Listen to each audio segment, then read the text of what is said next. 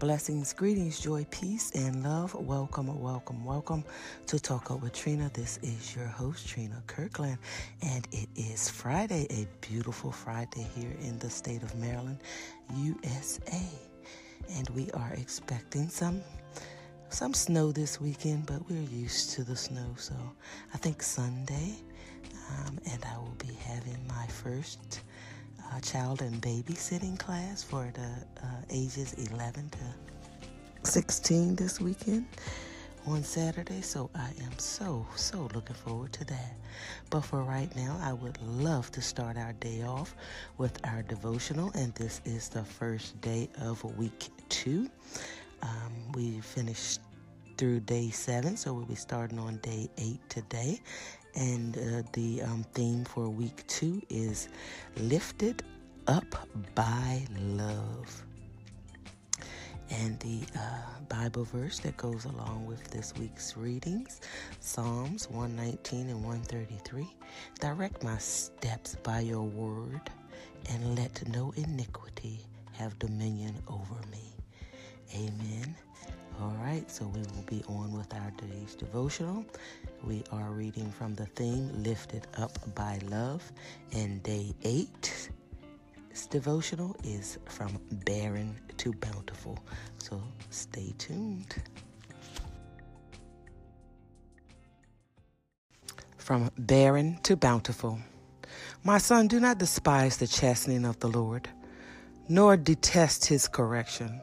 For whom the Lord loves, he corrects, just as a father the son in whom he delights. Proverbs 3:11-12. Rosie, a high-energy professional, was telling me about her first career as a teenage berry picker. We used to get up at the crack of dawn to catch the farm bus out to the fields. We worked long hours for not a lot of money. By the time we fell into bed at night, we never wanted to see another berry. Of course, then we dreamed about nothing but berries all night long. So how long did your career in berries last? I asked. Oh, about a week, she said. I expressed surprise.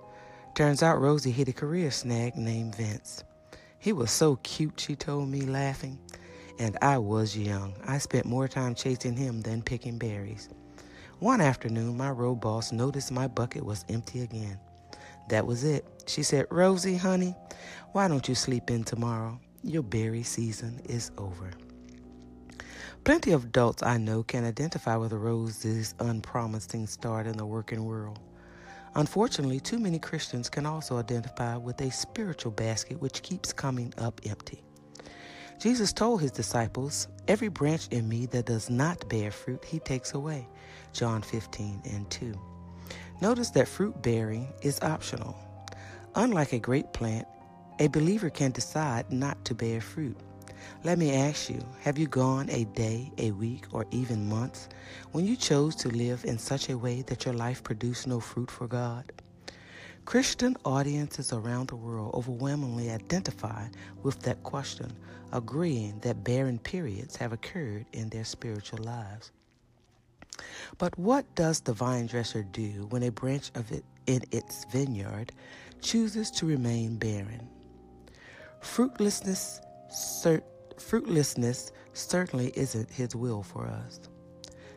Does take away in this verse mean that, like an impatient road boss, God gives up on you and puts you in the discard pile? My personal understanding of this question came unexpectedly. One day I met a second-generation vineyard owner from California, and I asked him why some branches don't bear fruit. He explained that some branches fall from the trellis and trail along the ground. They get covered with dust and mud and soon become diseased. What do you do then? I asked. Cut them off? Oh, no, he exclaimed. Branches are much too valuable for that. We go through the rows looking for them. We carefully lift them up, wash them off, and tie them back to the trellis. Pretty soon, they're thriving again. His comments drove me to re-examine the Bible text, and what I found there made sense for the first time. You see, a better translation of the Greek verb aero, here rendered take away, is take up. or lift up. Ero is the same word Jesus used when he told the lame man, take up your bed and go to your house in Matthew 9 and 6. Do you see the picture now too?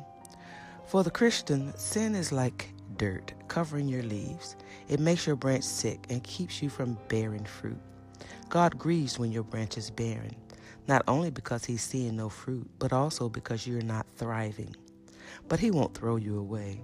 Instead, he kneels by your branch, gently cleanses you, then lifts you back up to a productive, God-honoring life. This is the first secret of the vine. When we choose to languish in sin, God intervenes to motivate us to stop sinning and begin bearing fruit again. The Bible describes this process as discipline or chastening, but you and I could call it love lifting me. Thank you for listening to today's devotional from Barren to Bountiful.